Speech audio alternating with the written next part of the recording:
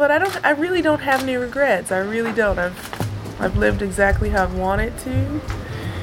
I've tried my hardest every single time. I didn't win the matches that maybe I should have always won, but I really gave it my all. So that for me is enough.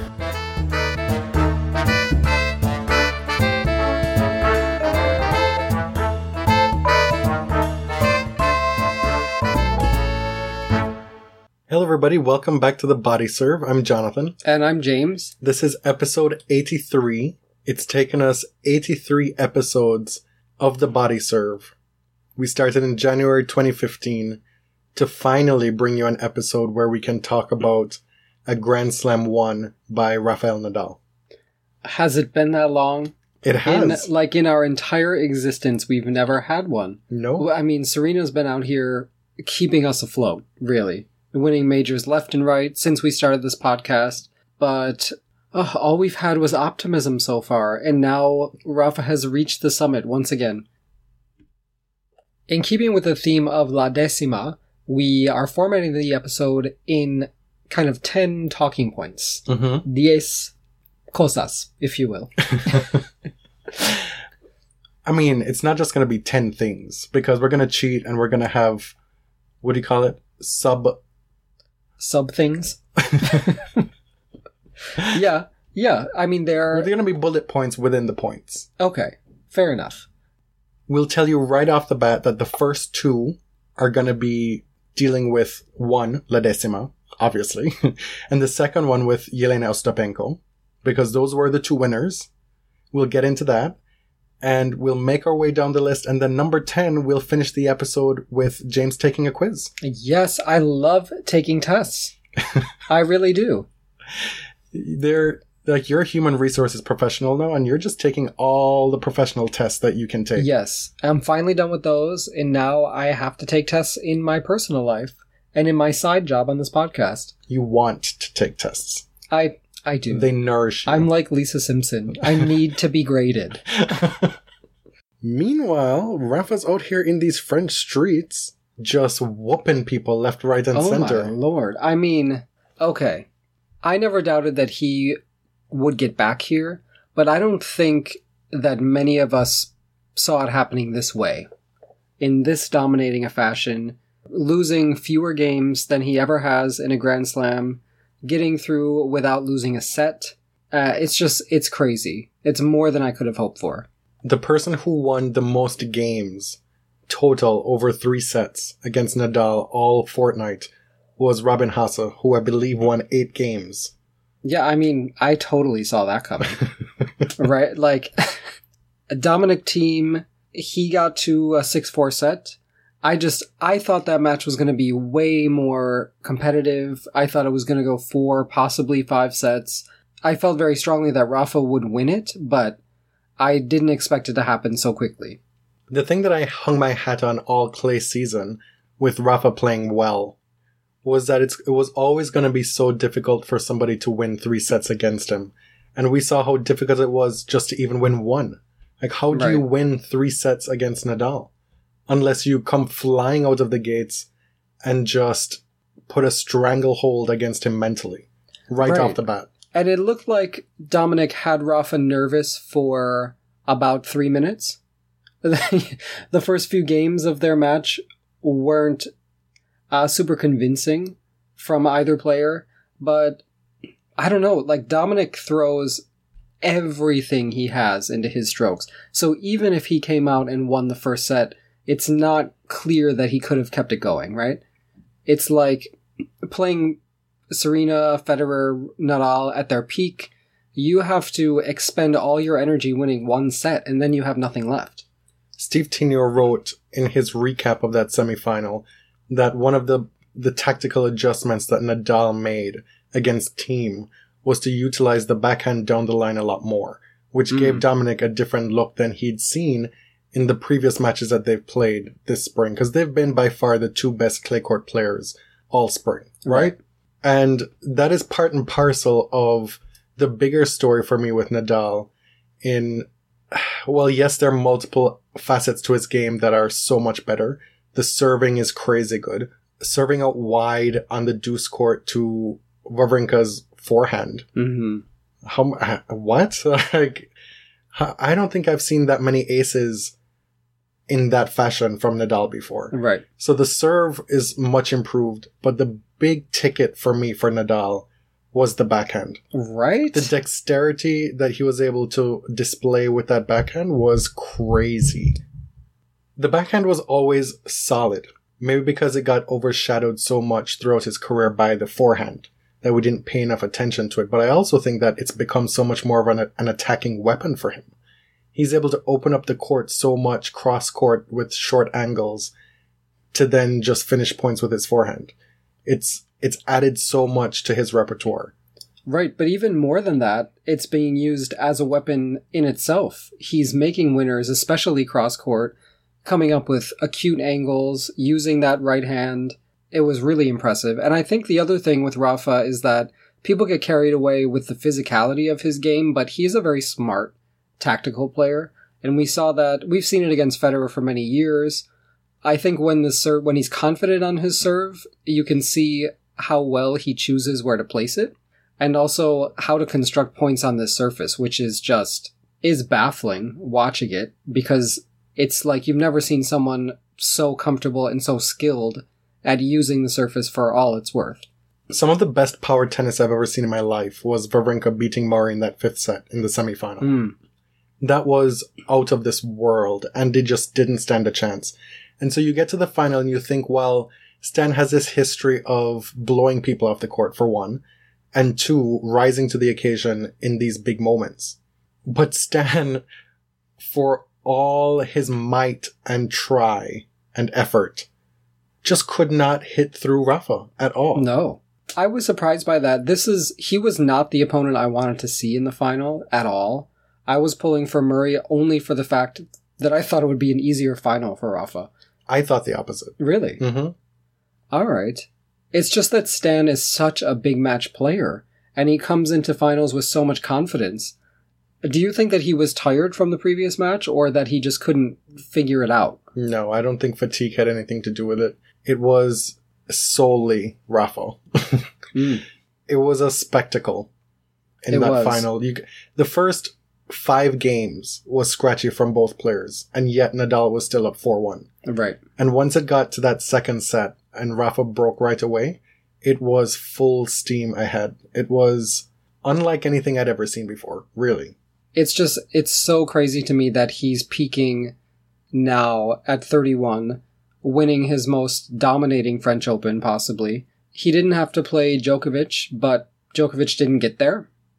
He didn't have to play Federer because he's not here.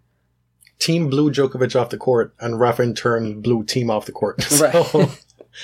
And Rafa's already beaten Djokovic this year. I don't think Nole was in any kind of headspace or a space with his game to be able to tackle Rafa in that semifinal. Yeah. It's probably for the best for Nole that he didn't suffer that loss. Right. I mean, people were saying, he hasn't had a very difficult draw, but give me someone who could he have faced that he couldn't have vanquished playing this well? Who else is there? The thing that worried me a little bit about Murray in that final, if he got there, was that Andy was much improved from the start of the tournament. And even after he lost to Stan, Andy was like, well, it's really no big deal because I achieved and played so much better than I thought I ever could, given how I entered this tournament. Right. But still, throughout his 2 weeks, Murray was able to do things that other players couldn't do that could potentially trouble Rafa. His lobbing was out of this world. Almost toying with players. He hit one lob over Del Potro at the net. Del Potro didn't even attempt to hit it, and it still landed well inside the baseline.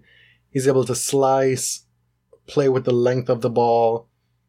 Obviously, his physicality is able to stand up with Rafa over a long match. So he was the one that I felt like if it got into like a nitty-gritty 4-set, 5-set match, it could be a little bit tricky. Stan, I was less concerned about. Interesting. I just don't know that Murray is the type of player who we should be scared of on clay, facing Rafa. I think he's most vulnerable to people who can blast him off the court. But see, I look at that as more of an issue on other surfaces. Okay. On clay, not so much. Well, there's a very small sample size of people who have beaten him at Roland Garros, so it's hard to make a prediction, right?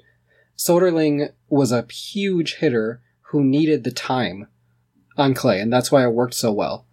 But as far as other people on clay who have beaten him, there's Federer, there's Djokovic, Robredo from way back. Like, there are not many people. But the reasons for which a power player would be able to cause damage to Nadal on clay, there are also reasons why Nadal would be able to mitigate that on clay. Yeah. That he wouldn't be able to do that on grass, per se. Like, that extra time that the power hitters have, Nadal has that as well on clay. So, which is why somebody like Murray was somebody who was more versatile and had more weapons and options was somebody who was more troublesome to me. This is all moot at this point. Thankfully. Anyway, he's at 15 now, which is incredible. 10 at Roland Garros, 2 at Wimbledon, 2 at the US Open, 1 at the Australian Open. And as is the case whenever one of the super faves in tennis does something incredible, the haters come out of the woodwork. And truly, one of the most ludicrous things I've ever seen in my life. I'm seeing people saying, oh, well, now that Nadal has more slams than Sampras, I think maybe he could be better than Sampras. He could be... He's in the discussion for second best all time. And I'm just like... Say what now? I suppose in a Trump world where he's president, it shouldn't shock me that crazy shit gets I guess said. Facts are just flipped on their head. Right. I mean, Djokovic is better than Sampras. He's past the Sampras benchmark, in my opinion. Nadal has already done it as well. Nadal did it a long time ago. Right. But Sampras had much, much less versatility. On his worst surface, he never even reached a final at Roland Garros, which is a major. It counts. He barely made the semifinals. Right. And there's this North American bias against the French Open when it comes to legitimacy. And it was always the case, and I picked it up very young growing up, being an Agassi fan, especially being an Agassi fan, because it was always, like, oh, well, it's the clay. We don't expect Sampras to do well. Wait till Wimbledon, the US Open. Those are the ones that really count. That kind of bullshit, right? But it does count. Somebody came along who was able to beat all comers on clay in an era that was not just a clay court specialist era, where so many of the top players have expertise on clay and who can play very well on clay. And in an era other than Nadal and clay would have won multiple French Open titles. Right. But guess what? Rafa is here, and Rafa is beating everybody and playing at a level that's never been played on any surface by anybody. Clay is one of the 2 major surfaces in tennis now. Let's be honest. Grass is not a major surface in tennis anymore. While I think Wimbledon is the peak of tennis championships, they don't even have a grass season anymore. There's a few tournaments spread over 4 weeks. There's more of an argument to be made that clay is a more important surface for tennis these days. There's an entire, spring swing devoted to it. And tournaments all over the world. So many players grow up on it. Very few players grow up playing grass court tennis. This is the 9th different season that Nadal has reached multiple major finals. And he did it this year already, reaching the Australian and the French.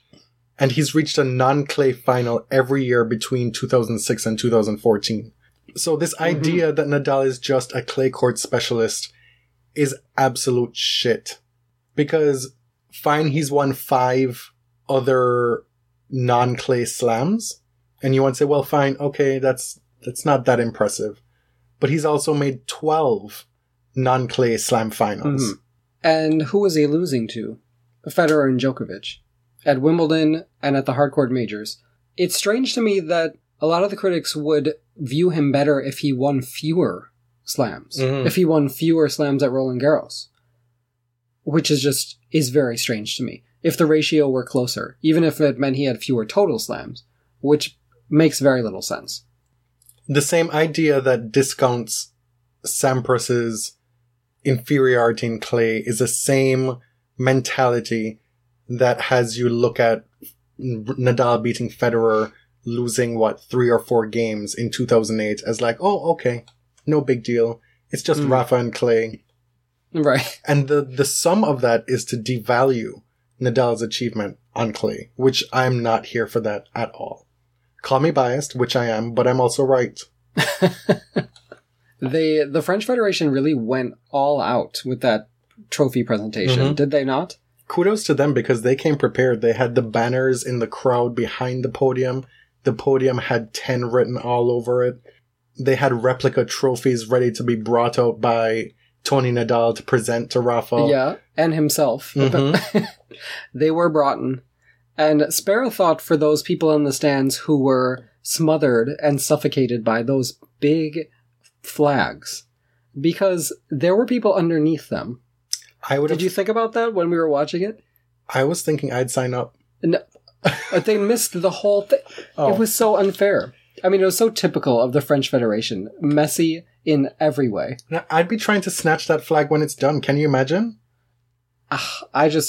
People spend good money on those tickets, and I would be clamoring to get out so I could see the presentation. Maybe it's like an airline situation where before the plane takes off, they ask you if you're okay to be in the exit aisle. So the commentators were actually joking before the presentation that, this is France. They take a long time to get everything set up. So go to the bathroom, go make your coffee and come back. But they got the stage set up very quickly and they got that video set up even faster. And let me tell you, spare a thought for Stan Wawrinka, because if I'm losing and being beat the fuck down by Nadal...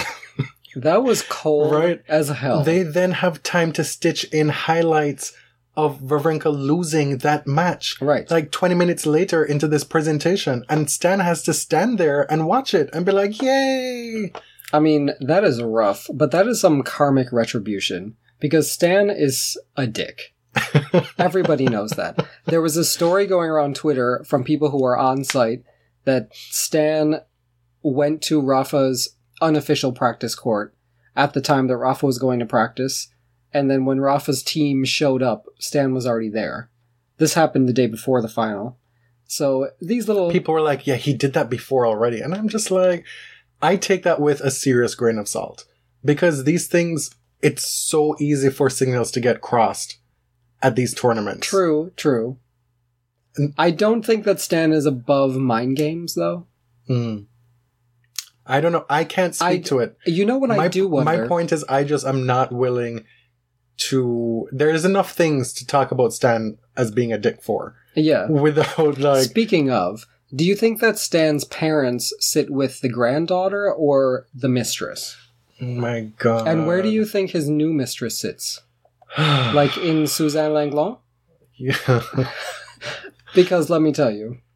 Look, fool me once, shame on you. Lord. No, but I don't want to say that I feel for Stan, but he was gracious in a rather difficult moment because this celebration was all about Rafa, and he has put in the hard yards. He's faced some disrespect at the French Open, in my opinion, and he really earned the celebration, but the losing opponent did have to stomach it. And he did so, it was fine. He had the opportunity to win and he didn't, so... Correct. Right, it wasn't unfair. It was entirely on his racket as to whether he could have put an end to this. Yeah, and he has been a real heartbreaker for other people. Shall we move on to the women's final that happened the day prior? Wow. I was so close to being able to say I told you so for both the men and the women on this episode. You were damn close. I called Rafa over Stan, and then I called Ostapenko over Halep. That's a lie. I called Halep. I'm like, wait a second. I called Halep over Ostapenko in the women's final, which was looking real good for a while because Simona was up a set and 3-love in that final. My predictions were terrible. That's beside the point. But wow. Like, all I can say is wow. It is very rare in tennis that you see a debutante seize the moment like that. And after being down 3-love and a set, the way that she closed out that match was just no drama, no nonsense. No fear. It was incredible to watch. She was totally fearless, which was the biggest discrepancy between her and everybody else that she played. Yep. Because, and we've seen this with Rafa's career, especially in the down times, where fear crept into his game in ways that was so shocking for us. And this seems to be par for the course when you become more aware of what's at stake as a tennis player. For some people, that comes with experience. And for some younger players, they never get over that fear. But Ostapenko seemed to face this tournament like, I'm here, I'm going to play my game that I know how to play, and it's working right now. So I'm going to keep doing the same thing. And with someone who plays so aggressively, you expect that eventually it will stop working so well. She had errors, but the winners just kept coming. In the final, she had 54 winners, 54 errors. It's a good ratio for someone who plays like she does. She had 299 winners over 7 matches. That's incredible. That's 40-something winners per match. Best of 3 matches. And this is on clay, mind you. Where, like, the winners tend to be higher at Wimbledon, where the grass is slick. At clay, you get a little more time to get to the ball. I don't know how that tiny little body hits so hard. She did to Halep what she did to Wozniacki in that quarterfinal. Came back, and once the clock struck midnight at the start of that third set, that was it. Yeah, you really got the feeling that Simona was done and dusted in that third set. She didn't give up. No. She still played well. It's not, I've seen people talk about, she's too defensive. Simona had sufficient power on most days, just not today. Right. And the way that Ostapenko was playing during this tournament, nobody was really beating her. Nobody was bothering her. Even when she was losing sets, she was finding ways to just assert herself. I think Simona does very well at turning defense into offense and using her frame for power. But against Ostapenko, just wasn't really enough. She beat Stosur in the 4th round, Wozniacki in the quarterfinals, Baczynski in the semifinal, before beating Halep in the final. And one of these stories that made its way around Twitter and all the press and previews heading into the final was that she was born on the day Gustavo Kuerten won Roland Garros as his first ATP Tour title in 1997. And she herself, 2 days after her birthday, wins Roland Garros for her first WTA title. If you're looking for a positive omen, that's it. Right. Right. She's coached by her mother and Anabel Medina Garrigues, who herself is an 11-time titleist on the WTA, winner of 2 doubles Grand Slams, both at Roland Garros, and both with Virginia Urano Pascual. Oh, with the G, thank you. Who herself was an absolute great of a doubles player. Great to see 2 female coaches. Interesting that clay is not Jelena's best surface. Finalist in Charleston. Right. But she doesn't consider this her strongest surface, so beware. Look, Jelena has this attitude like, given the chance, I'm gonna fuck you up. Yeah. She doesn't suffer fools. She did give one of the least gracious runner-up speeches in recent memory in Charleston, but it was all good feelings during this tournament. For whom? For, well, her and people who were excited about what she's doing. It seemed a lot was forgotten. She seems like she's here to do her, and more power to her. And one of the things that I take away from this French Open, especially on the women's side, well, 2 things. One, the women's play by and large far exceeded the quality on the men's side. Yes. And it's not just that Rafa ran away with everything. You know, that in itself is a positive for the men's tour. To be able to watch that. It is. That is a once in a lifetime spectacle. So revel in that. Right. But there are other people playing each other on the other half of the draw and leading up to playing Rafa who aren't getting the job done. No, there were a lot of just flop final sets. We saw Djokovic get bageled by somebody he has utterly dominated in the past.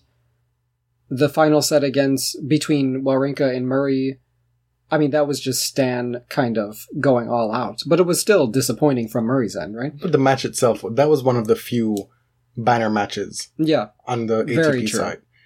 So the women carried the tennis for 2 weeks, right? Agreed. And also, we are seeing, and Serena fans, don't come for me, we are seeing that tennis will move on.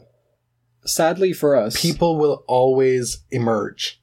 It's happened over the course of decades. Whenever the great stars leave the game, new ones emerge. Mm. And people were wont to label Muguruza that person last year. We've had several people come on the scene as possibly the next best or part of that next cluster of great players. I'm not going to label Ostapenko that, but this type of head held high, no fucks given, blast through the field performance. It's refreshing. No matter how you feel about Ostapenko, it's a great spectacle for women's tennis. Yeah. And this is without Serena, without Azarenka, without Sharapova, without all the star power that we're told is missing on the WTA Tour. Like, which is it? Is it that the WTA Tour needs these big names to survive?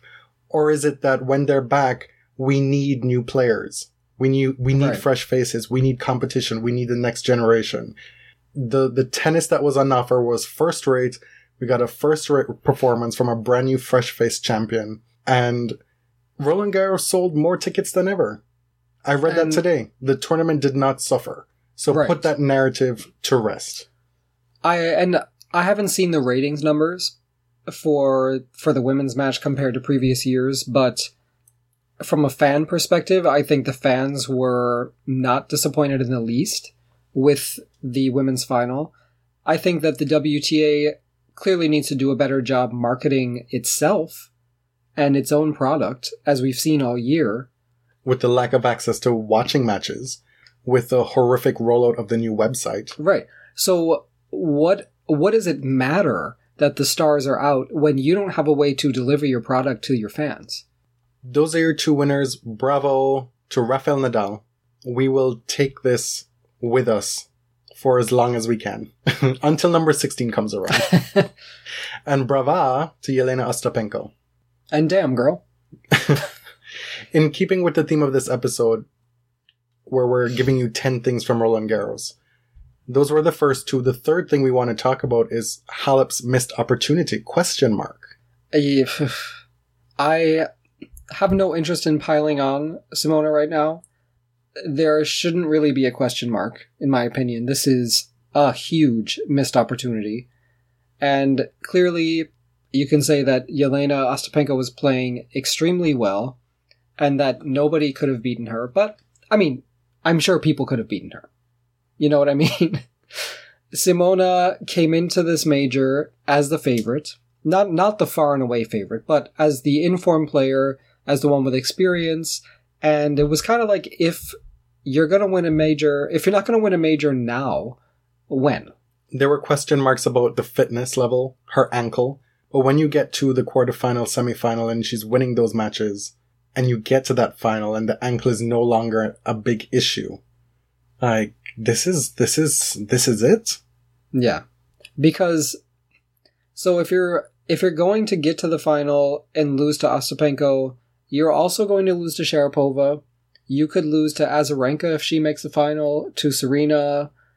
I mean, it's just, I don't know how she gets over this hump. I think fans should be encouraged at her attitude coming out of the final, and Darren Cahill certainly is. She said, quote, let's keep working, let's believe. Her her suggestion that maybe she wasn't ready to win was a bit less encouraging, if you're a fan. That caused some serious side-eye for me. Yeah. It was like, what? Because again, it's like, if you're not ready now, when are you going to be ready? And I just don't get it. You have the experience.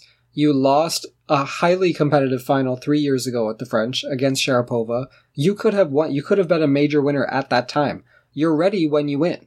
Like, you're ready when you're ready. Jelena was ready. She won. Exactly. So why is you not ready? And part of my view on this is probably colored by the fact that I was disappointed by her behavior leading up to and during the tournament. Her response to that question about equal prize money was, while I don't really want to get into it fully here, it was just dumb. And I know that sounds mean, and it is mean, but it was uninformed and stupid. She said, I haven't really thought much about it after saying that Jan Tiriac, his opinions are his opinions or whatever. She hasn't really thought much about it. And then pivots to talk about men getting more viewership. Right. But then that's a fact. But then I don't have an opinion. But then you're spewing this often regurgitated mumbo jumbo as to why men should make more.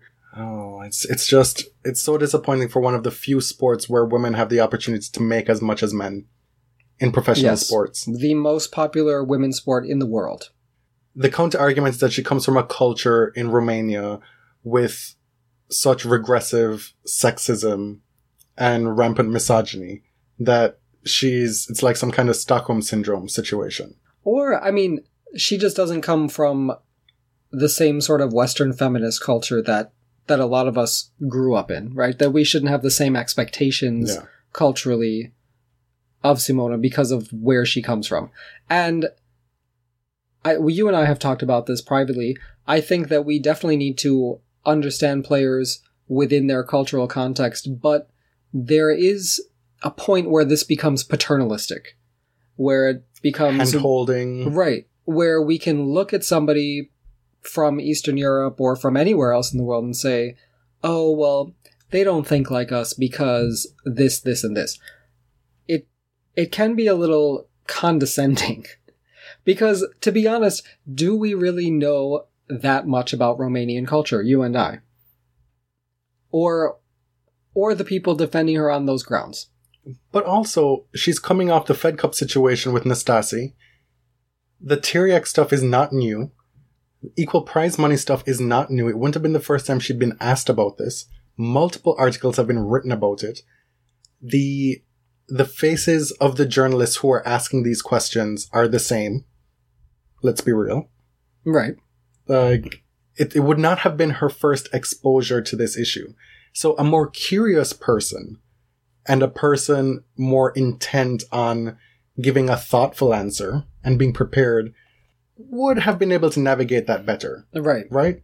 My only thing is that it was a curious time to be asking the question after she had just won her semifinal. And I think part of that happened because after she won the semifinal or quarterfinal, she was then watching one of the men's matches with Tiriac, and she was sitting beside Tiriac, and then there was Comenici in the box as well. It was the big Romanian contingency all out watching this men's match. So I'm assuming that that's how that came about. Yeah, I mean, they're all very close. I think for someone in her position, she's considering, do I really alienate this group of people from my country who are my friends and possibly my patrons? And her biggest supporters. Just to make some people in North America happy that you are in favor of equal prize money. But at the same time, I think about players today reaping the benefits of a fight that other people fought for them. Mm-hmm. And that's the other context. Right. So Venus was out here risking her neck during her prime, fighting for equal prize money at Wimbledon, and she's out here playing on court 18 to this day. Billie Jean King starting the WTA tour, the first women's tour in the early 70s, trying to get the tour off the ground. Right? Right. And then beating Bobby Riggs, that big all that's happened to get women where they are in this one sport that has a chance to be uniformly equal with men in professional sport. And you have the favorite of the French Open, one of the top players in the world, giving such a clueless and unengaged response to this question. That's where the disappointment comes from. Yeah. Like, not everybody has to be an activist, but answering that question better is kind of the least that you can do. You don't have to be Martina Navratilova, who also was from the Eastern Bloc, gave up her country, possibly, defected thinking she may never see her family again, and then was forced to come out as a lesbian during the 80s. Like, you don't have to be Martina. She was courageous to the max. But to show deference to women who fought for this sport to even exist, I don't know. Or to even give an impression that you're aware that it happened. Right. It was... Let's move on from that, but it was just... I know, I said we were going to get into it, but... It's a missed opportunity on many levels for Simona. Yeah. That said, she's up to number 2 in the world. Another missed opportunity, number 1. She could have been number 1 with winning that tournament. You're really rubbing salt in the wound. It was, in a lot of ways, a disastrous result, losing that final for her.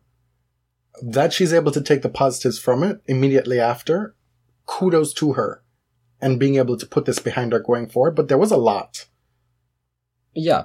A lot going on for her. This loss could be devastating to a player in a different mental space. But Darren Cahill up and left her earlier this year. And he talks about that. And she demonstrated a change in attitude and they started working together again. And he's very happy, apparently. Positive, number 2 in the world, career high, and number 1 in the road to Singapore. So, we'll see what you have coming our way next, Simona Halep.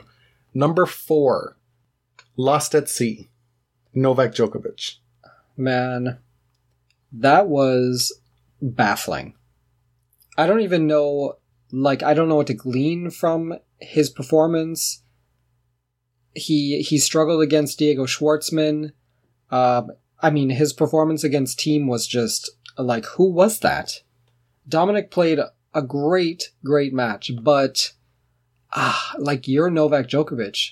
Listen, I said to you in the preview episode that it felt to me that this Agassi-Lacoste rollout at the same time ahead of Roland Garros, the year anniversary of him finally getting that career Grand Slam, and also what is pointed to as the start of this decline, right? Mm. That this was an attempt to throw all the eggs into the basket in hopes that it would all kind of magically coalesce into a newer and better Djokovic. Like a return to form. And it didn't.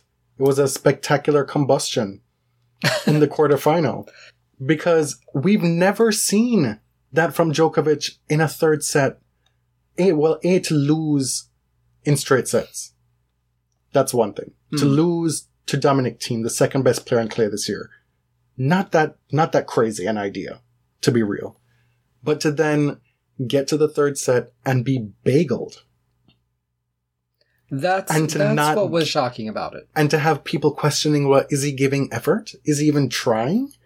After just 2 sets of playing against Dominic Thiem, what is this life? Which is something you could never say about Djokovic over the past 6 years. Whatever you want about Djokovic, if you're not a Djokovic fan, you can never accuse him of not trying. He's always tried and given everything he had. And that just looked like there was nothing left. Mentally, physically.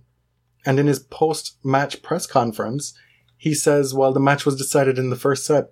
Say what now? But, who are you? That's just... Novak is somebody who is so dangerous when facing breakpoints and match points even. We talk about all the time. Just last week, we're saying, well, Novak is that type of player that even if he looks totally out of it, he can just flip it on like that. Yep. And he's back. And it was... I woke up and I saw the end of that match and my jaw was just on the floor for the rest of the day. It was just crazy. But the press conference was almost as surprising as the match to me, saying, like you said, that he felt it was decided in the first set. I know that kind of the Agassi coaching partnership is going to take time. And clearly, like, it wasn't going to change everything about his game and his mentality in just a week. But I thought that it would kind of spark something. Like you said, his hope was that it would just build a little mojo, a little confidence, and he could carry that through into some better play. I'm honestly surprised that it didn't. Who was in his box? Some people were saying that he had nobody to play for in that match. I guess he had already left Roland Garros at that point. Yeah. I don't know. I have no answers for this. Even fewer answers than I had before. I'm just gonna watch this play out and see what happens, and honestly hope that Novak is able to right himself mentally, because that's probably where he's struggling most.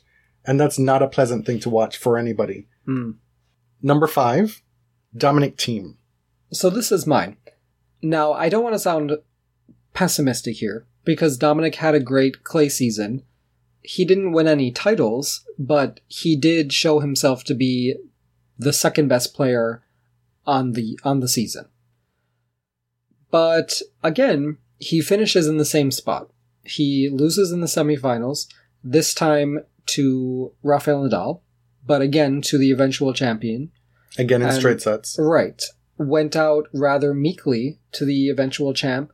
And I kind of wonder, well, how you feel, but also how he feels after this French Open. I think it's clear that he's made strides, that he's a better player than he was last year, but he doesn't really have the points to show for it.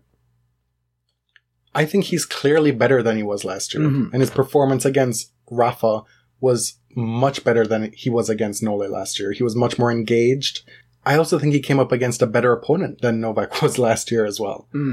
And I don't think you should look to extrapolate too much from this loss for Dominic. Okay. It's clear that he's not quite at that top level yet.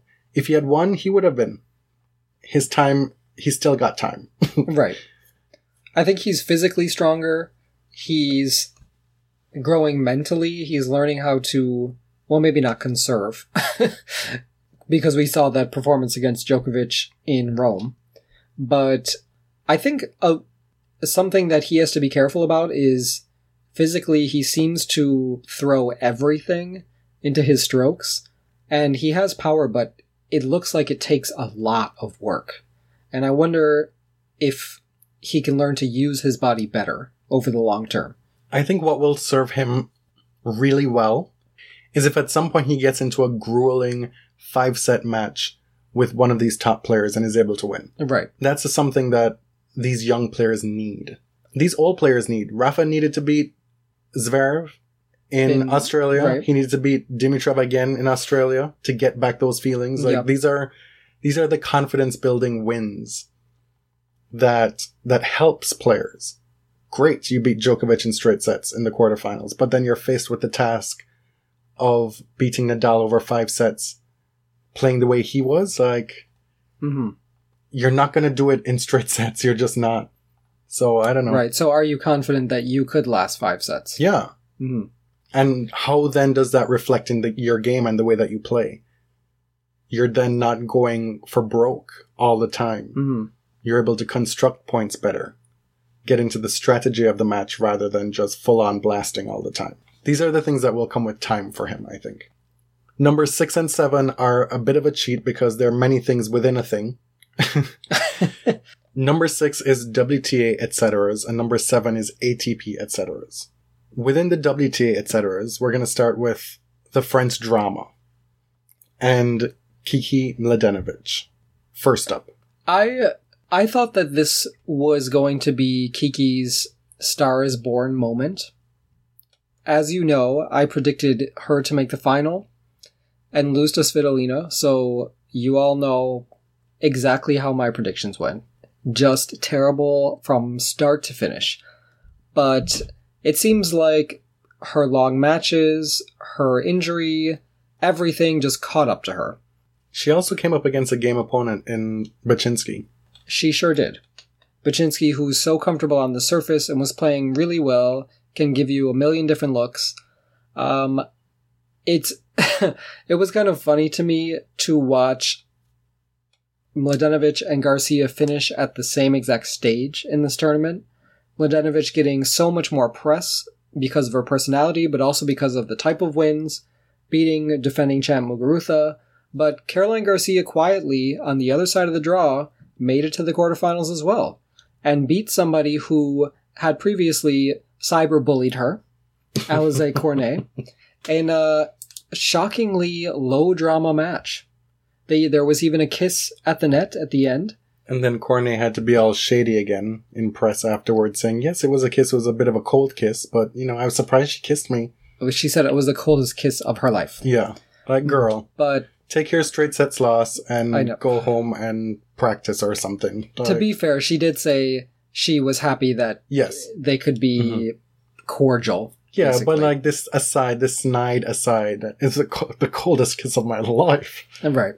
It's typical of her. It's petty. Karolina Pliskova, better than expected. Yeah, that's for damn sure. She seems to be playing not good tennis a lot and reaching far in tournaments. Which is really what you need to do. Yeah. If you want to win big, like week in and week out, right? So at some point, if she finally clicks and starts playing amazing tennis, like she did at the US Open last year, watch out, because she's now at a point where she can draw on intangibles to get through those matches and advance. I mean, she's reaching the semis at the French, not sliding, just kind of standing around, blasting balls on clay. Like, what can she do on grass? At hard courts, especially at the US Open. Well, grass may be trickier for her with the being so tall bending. And not bending. Because she don't really bend. No, she don't. But her power may be big enough to get her a Wimbledon title. She too had the missed chance for number one. Had she beaten Halep in that 3-set semifinal, she would have been number one. Right. I don't really see that as a missed chance because her performance here was such a pleasant surprise. Yeah, but then you're down a set, you win the second set, and then you're in the third. It's there. It's a few games away. But Halep was supposed to win that match. That said, it is inevitable that Pliskova will be number one sometime this summer. It is inevitable? Because Kerber is defending finals points at Wimbledon, and Halep is defending quarterfinals points at Wimbledon. So it's entirely possible and likely that Pliskova will get there before... Well, she has to do it, really, before Cincinnati. Yeah, because she has She's defending a title at Cincinnati, a final at the US Open. No, I agree. I think she will get number one this summer. I don't know for how long. It's set up perfectly for her to get to number one in the next couple weeks. We have a new coach aboard the CoCo Vandeweghe train. Who? Her. Colleen? Her. Her. Yeah. So I predicted that it was going to be Jan Michael Gamble because they're like besties on Instagram. But it is renowned Australian asshole Pat Cash. Uh-huh. So good for y'all. Have fun together. You're doing amazing. The tennis podcast was really trying to troll us today, saying that with Pat Cash by her side, she could definitely make the Wimbledon final. I'm like, say what now? Who? Why are you trying to provoke us like this? I don't really have anything to add on that front. I do want to talk about that tennis magazine cover, though. Was that supposed to be her? No joke. I'm on TweetDeck, and my feed is updating, and I keep seeing this magazine cover. I'm like, why is Anna Ivanovic on the cover of Tennis Magazine right now? I mean, she just had a retirement ceremony, I get that, but like... And then I look closer, like, the best chance at winning Wimbledon? Like, who is that? Yeah. And then you click on it, and it's the most obscure angle, the most intense Photoshop. It was rude.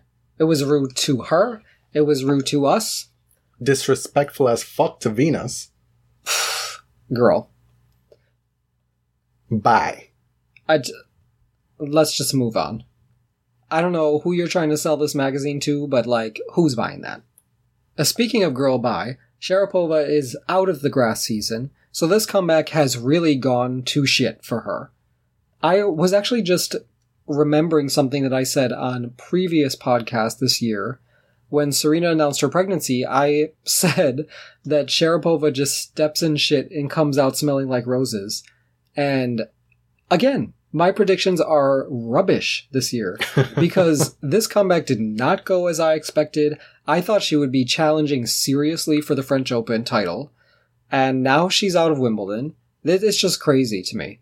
With a muscle tear, right? And all that we went through with this wild card bullshit. I know. How much breath I wasted on that. Totally for naught. Well, except now we're going to have to go through it again. Just please, USTA Twitter account. Right. Tell us what you're going to do. Stop showing up in my mentions uninvited. You must know by now that you are the ridicule of tennis Twitter. Have some use. I think the person... Make yourself useful. I think that US Open account, that person is being paid by the word. Just please, put it to rest. Announce very early if you're going to be giving a wild card or not. Because we don't need to go through this again. We can't do this again, and we're not going to do it again. No. Number 7, ATP etceteras. Andy Murray shocked and awed with an impressive run to the semifinals. And shocked and awed? Yeah.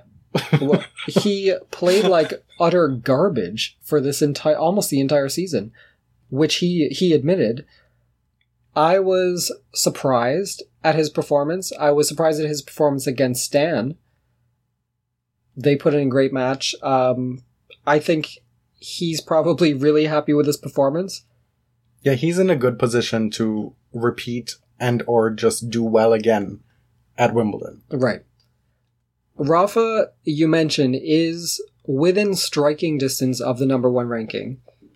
Probably later in the summer toward the fall because he has no points to defend then.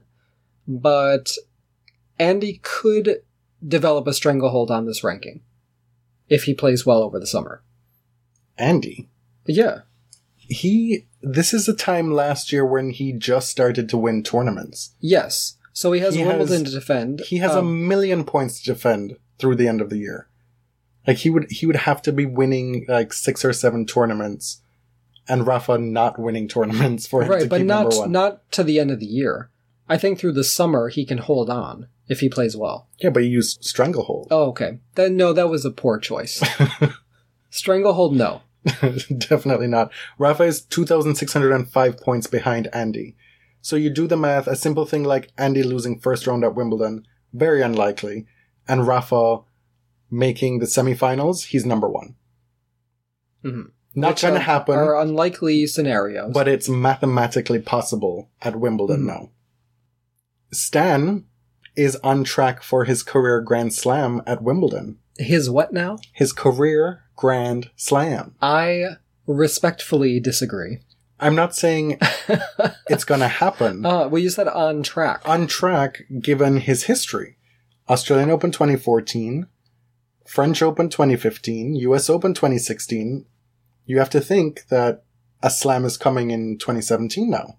And he's won a different one each of those years, so possibly. And he's taken the step to hire Paul Annacone to join his team with Magnus Norman to prepare him specially and specifically for Wimbledon. Well, if he is willing to fight for it, good for him. I think it's definitely an uphill battle, especially if Federer is back playing well. Like, I do not see it happening. Charlie Rose thought like, oh, you only got Wimbledon left. You're going to do it, girl. And tennis fans were like, okay. It is a big mountain to summit. I believe his best result there is a quarterfinal. But hey, what is it? Fail hard, try better, jump off a cliff. I don't know. Fail better. He's aiming for, he's trying for it at least. Yes. On to number 8 on our list.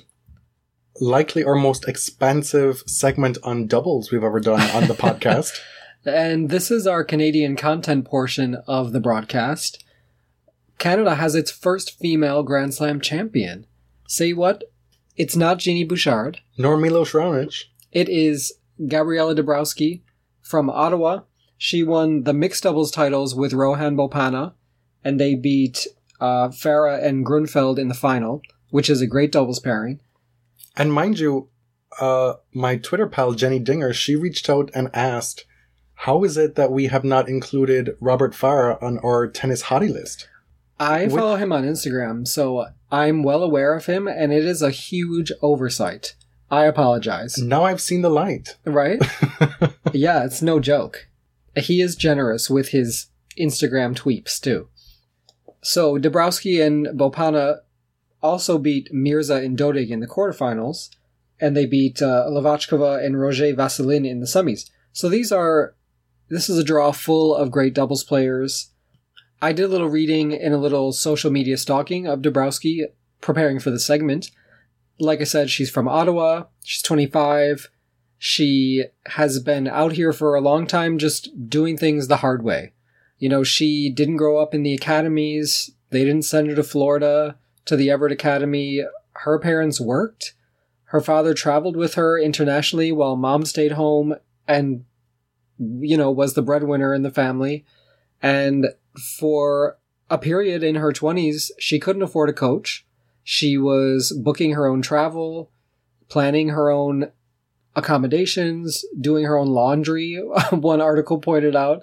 She's somebody who exemplifies what a lot of tennis players have to do if they want to build a career in this sport, if they're not top, say, 40 players year in and year out. It's a tough sport, and she has really worked hard, and congratulations to her. We also have another Canadian Grand Slam champion in Bianca Andreescu, who won the French Open Juniors doubles to back up her Australian Open Junior doubles title this year. Yes. She's one of those who's talked about as the bright spots in Canadian tennis future. So kudos to her as well. And Dabrowski's Twitter is chock full of progressive politics, which of course I appreciate. A lot of retweets that really speak to me. So you have made a fan. The Santina days are long gone. They sure are. Mirza has been struggling since the split with Hingis. Initially, Sanya went on to play with Barbara Strycova. She's now playing with Shvedova, and they've not had the results that Hingis has had with Chan, because Hingis and Chan have been winning pretty much everything this spring. And while they didn't get the job done at the French Open, their trajectory is much higher than Sanya right now. And what's at play in women's doubles is the dominance of Team Busi. Bethany Matic, the number one doubles player, and Lucy Shavasheva, who again won a Grand Slam doubles title, their third in a row, US Open last year, Australian Open, French Open, and come Wimbledon, they will be going for the non-calendar year Grand Slam. The Busi Slam? Is that what they're calling it? That's the first time I've heard of it. I mean, it makes sense, right? I'm feeling this strange emotion of being happy for one of them and unhappy for the other. Can you tell which I'm talking about? You just want some answers about that doping issue with Bethany. Well, do I want answers? Because I feel like I know the answer. It was an attempt to cheat legally. That's all it was. It was an attempt to use steroids, but get a therapeutic use exemption for it. She didn't get the exemption. Case closed. Yeah, but it's not being talked about. It's not being addressed by her. It's no comment this, no comment that. Meanwhile, we're getting the platitudes and the praise and all the pomp and circumstance that comes with being one half of the best doubles team in the world. Right. And she beat Petra. So, no, I'm not happy for her. And the thing is, in the final, they played Aussie sweethearts, Casey Delacqua and Ash Barty, who I, along with many, many other people, were so happy to see them in a final again in their, fourth Grand Slam final? Yes, together. It was Casey's 7th Slam doubles final, and she's 0-7 now. Whoa. And you can turn this around. Consider, too, that Casey is coming off of having to deal with the Margaret Court bullshit. This would have been a nice ending to her fortnight, right? Yes. And it didn't happen. I mean, they did run up against the current best team in women's doubles. But having had their success together back in 2013, Ash Barty's now back on the tour for well over a year now. They've established themselves again as one of the top doubles teams, and they're a joy to watch and support, really. Right. They're a team you can get behind, put it that way. A team that I cannot get behind is Michael Venus and Ryan Harrison. Yeah, the wrong American won. So we had 2 Americans in the men's doubles finals, Ryan Harrison and Donald Young. Donald Young played with Santiago Gonzalez. They lost to the Kiwi and American combo of Venus and Harrison. I think it's safe to say those were both surprising men's doubles finalists. Yes, it was a slaughterhouse for all the seeds at Roland Garros in the men's doubles this year. Also, it would have been very nice for Donald Young to have this victory after all he's been through in his career. But this continues to be the year of Harrison. Yeah, top 50. God is smiling on the alt-right. Tennis Sandgren is in the top 100 now in singles. Like, CoCo got a brand new face. My God. I mean, Jesus loves you. Number 9, Rankings Watch. What are the permutations coming out of... I was really bad at probability in math, so please don't use that word. There's no probability involved. It's right there on the paper. You just read it out. Don't you remember permutations? That P... Oh, God. That was the only math test I ever failed. And I failed, like, really bad. Okay. So, that was triggering for you, clearly. Yes. What are we looking at after Roland Garros? What are we looking at? Kerber cannot give this number 1 ranking away. I think she really would like to shed it and just keep it moving, but it just keeps coming back to her. And it keeps haunting her. It sure does. Serena's still in the top 4. She's number 4. Svitolina's at 5. I think that's where she started the tournament, right? Yeah. Yes. So, Kerber 1, Halep 2, Pliskova 3. All 3 of those women having the chance to be number 1 at the end of the tournament. And it's Kerber who back ends into it. Right. Number 4, Serena. 5, Svitolina. 6, Cibulkova. 7, Wozniacki, who I saw this little video thing going on mid-tournament where she gave an interview, a TV interview, and she was asked what's the actual pronunciation of her name. And apparently it's like Wozniacka or something like that. Okay. It's Polish, right? Yeah. And number 8, Konta, who I guess is just content, like, taking the clay season off. She's not content. Stop this. Stop this madness. She's the epitome of trier. I know. You're being very mean-spirited. That's unfair. You do not need to... Don't put me in the position of being the defender of a Venus Slayer, okay? Right. On the men's side, we talked about Murray and Rafa being number 1 and 2. The big story is that Novak Djokovic is not in the top 3. The first time since October 2009. That's almost 8 years he's been in the top 3. And he's been in the top 2 for quite a big chunk of that as well.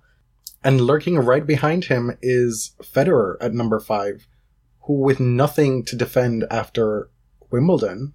Yeah. Top 4 could be in the rearview mirror for Djokovic. In short order. That's a scary thought. Roger Federer is ready to tap dance to number 2. And possibly number 1, if things go his way. Well, possibly the big story of the fall will be the race for number 1 between Roger and Rafa. Maybe. In the race to London, Nadal has already qualified. Okay. So, we don't have to worry about that. He's almost 3,000 points clear of Federer in number 2. Number 3 is Thiem, 4 Stan, 5 Zverev, 6 Novak, 7 Murray, and 8 Goffin. And it's only because of the French Open results of Nole making the quarters and Andy making the semifinals that those 2 are even in the top 8. Because they had been down the list for a while. In the road to Singapore, Simona Halep is number 1, Pliskova is number 2, Svitolina is number 3, Ostapenko is number 4 with a cool 2,000 points from the French Open. Wozniacki is number 5. She's now squarely in the top 10 in both rankings after having a good year. Mladenovic is number 6, 7 is Venus, and 8 is Konta. And we talked about this on the previous episode that the players that were at the back end of the French Open on the women's side were the players who had been playing well all year. With the exception of Konta at number 8. Right. Halep, Pliskova, Svitolina, Wozniacki, Kiki, Venus, they all factored in the round of 16 and beyond. Yep. Man, it just feels all kinds of good to see Nadal at number 2 again. Think about where we were in 2015, being somewhat teased with his return to form in 2016 before being injured, and then the Olympics coming and just turning everything on its head. Because if the Olympics weren't there, he may have taken more time to recover mid-season, and the rest of his year in 2016 could have looked totally different. And so we started 2017 not really knowing what to expect, because he took the rest of the fall off. We've since learned that he was not going to come back until the wrist was fully healed. Yeah. And so he shows up at the start of the year and makes the Australian Open final. And we get this throwback final with Federer. And then he proceeds to just march through the clay court season and totally annihilate the French Open field. And now he's number 2 in the world, number 1 in the race, and possibly, who knows, a multiple slam winner in 2017, year in number 1. Like, these things are distinct possibilities. It's crazy to me that Nadal still has possibly yet another great chapter to write in his career. We're going to close off this episode with number 10. And number 10 is James taking a quiz. Really? Can you guess what this quiz is going to be about? Rafael Nadal? Yes. I actually didn't know the subject beforehand, and therefore I have not studied. So, as usual, some easy, some harder. Okay. You should do well. I feel like I know Serena better, so I'm worried because there are some hard questions on that one. Number 1. Nadal has beaten 6 players in Roland Garros finals. Who are those 6 players? Okay, there's Puerta, Federer, Djokovic, Ferrer, Wawrinka, and Soderling. Yep, those are the 6. Puerta in 05, Federer 4 times, 06, 07, 08, and 2011. Soderling in 2010, the year after he beat Rafa in that 4th round. Djokovic in 2012 and 14, Ferrer in 13, and then Wawrinka this year. Nadal has made 22 Grand Slam finals. Can you break that down by slam? Oh my god.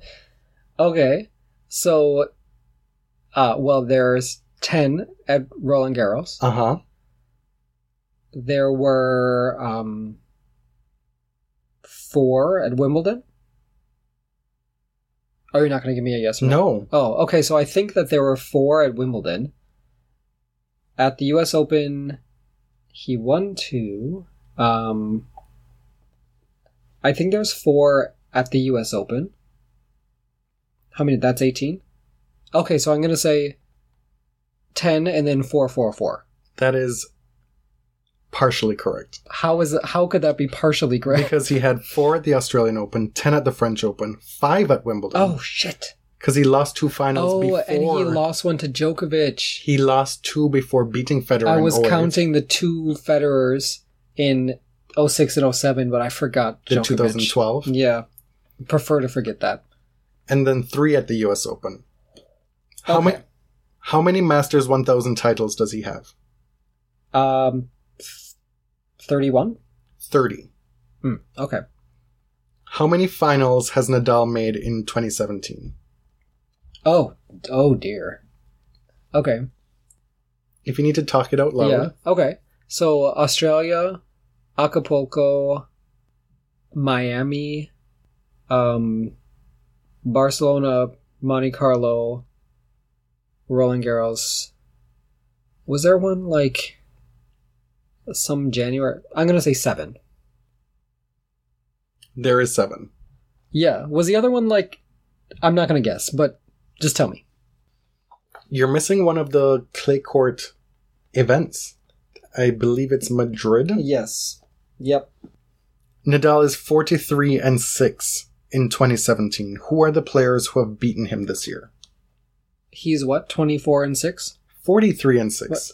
Sorry, I wasn't listening. Can you do that again? Because you were on your phone. Nadal is 43-6 in 2017. Who are the players who have beaten him this year? Well, Sam Querrey, obviously. Mm-hmm. Roger Federer, 3 times. Dominic Thiem. And, I don't really know. Milos Raonic. Oh, right. To start the year. Yes, okay. How many ATP Tour doubles titles does Nadal have? 11. Yes, that's correct. Oh. In what year did Nadal first reach world number 1 in singles? 2008. Correct. Nadal has won 73 career singles titles, good for 6th place all time in the Open era. Name the 5 players ahead of him. Okay. Connors, Federer, Lendl, Sampras. No. Don't look at my finger that I'm tabulating these on my finger. Why do you need to count to 5? McEnroe and Vilas. You got 4 of the 5. Okay. So Connors is number 1 with 109. Yeah. Lendl 2, 94. Federer is 3rd at 91. McEnroe is 4th at 77. Rod Laver is 5th at 74. Really? Is that Open era? Open era. Oh, geez. And then Nadal is 6th at 73, with Novak 7th at 67. So it's possible within the next few months, depending on how the rest of his year goes, he'll definitely eclipse Laver, who is 1 ahead of him, and then Johnny Mac is only 4 titles ahead of him at 77. Right. This one, I didn't know. I didn't know that this had happened in Nadal's career. He's made the semifinals at a Grand Slam in doubles. The 2004 US Open. Who was his partner? If you think through this... Yeah. Carlos Moya? No. You didn't really think through this. Well, obviously it has to be a Spanish player, right? Okay. You know he's going to play with a Spanish player. Juan Carlos Ferrero? No. This person is still active. Tommy Robredo? Yes. Okay, my third choice. At 15 years and 10 months, Nadal, ranked 762 in the world, won his first ATP match defeating this player. Oh, God. No idea. Ramon Delgado. Okay. So that's the quiz. I did okay, I guess, right? Yeah, that wasn't too bad. Wow. Thanks. That brings us to the end of our La Décima extravaganza. Thanks for listening, everybody. Share your thoughts in a review on Twitter, on Instagram, slide into the DMs. We are at The Body Serve on Twitter and Instagram. I'm James. I'm at ElliotJMR on Twitter. 2 L's, 2 T's, and I'm Jonathan at tennis_John. Do you think I should change mine to Tennis James? Or would that be like super lame? Tennis John and Tennis James? Yeah, no. I mean, I'm not going to say no. First, we have to find out if it's available. Yeah, I'm not going to do that. You're definitely not going to do it? No. Let us know what you think. If that's some. What about Tennis Jimmy? Even less. Tennis Jim? No, just no. Okay. Till next time.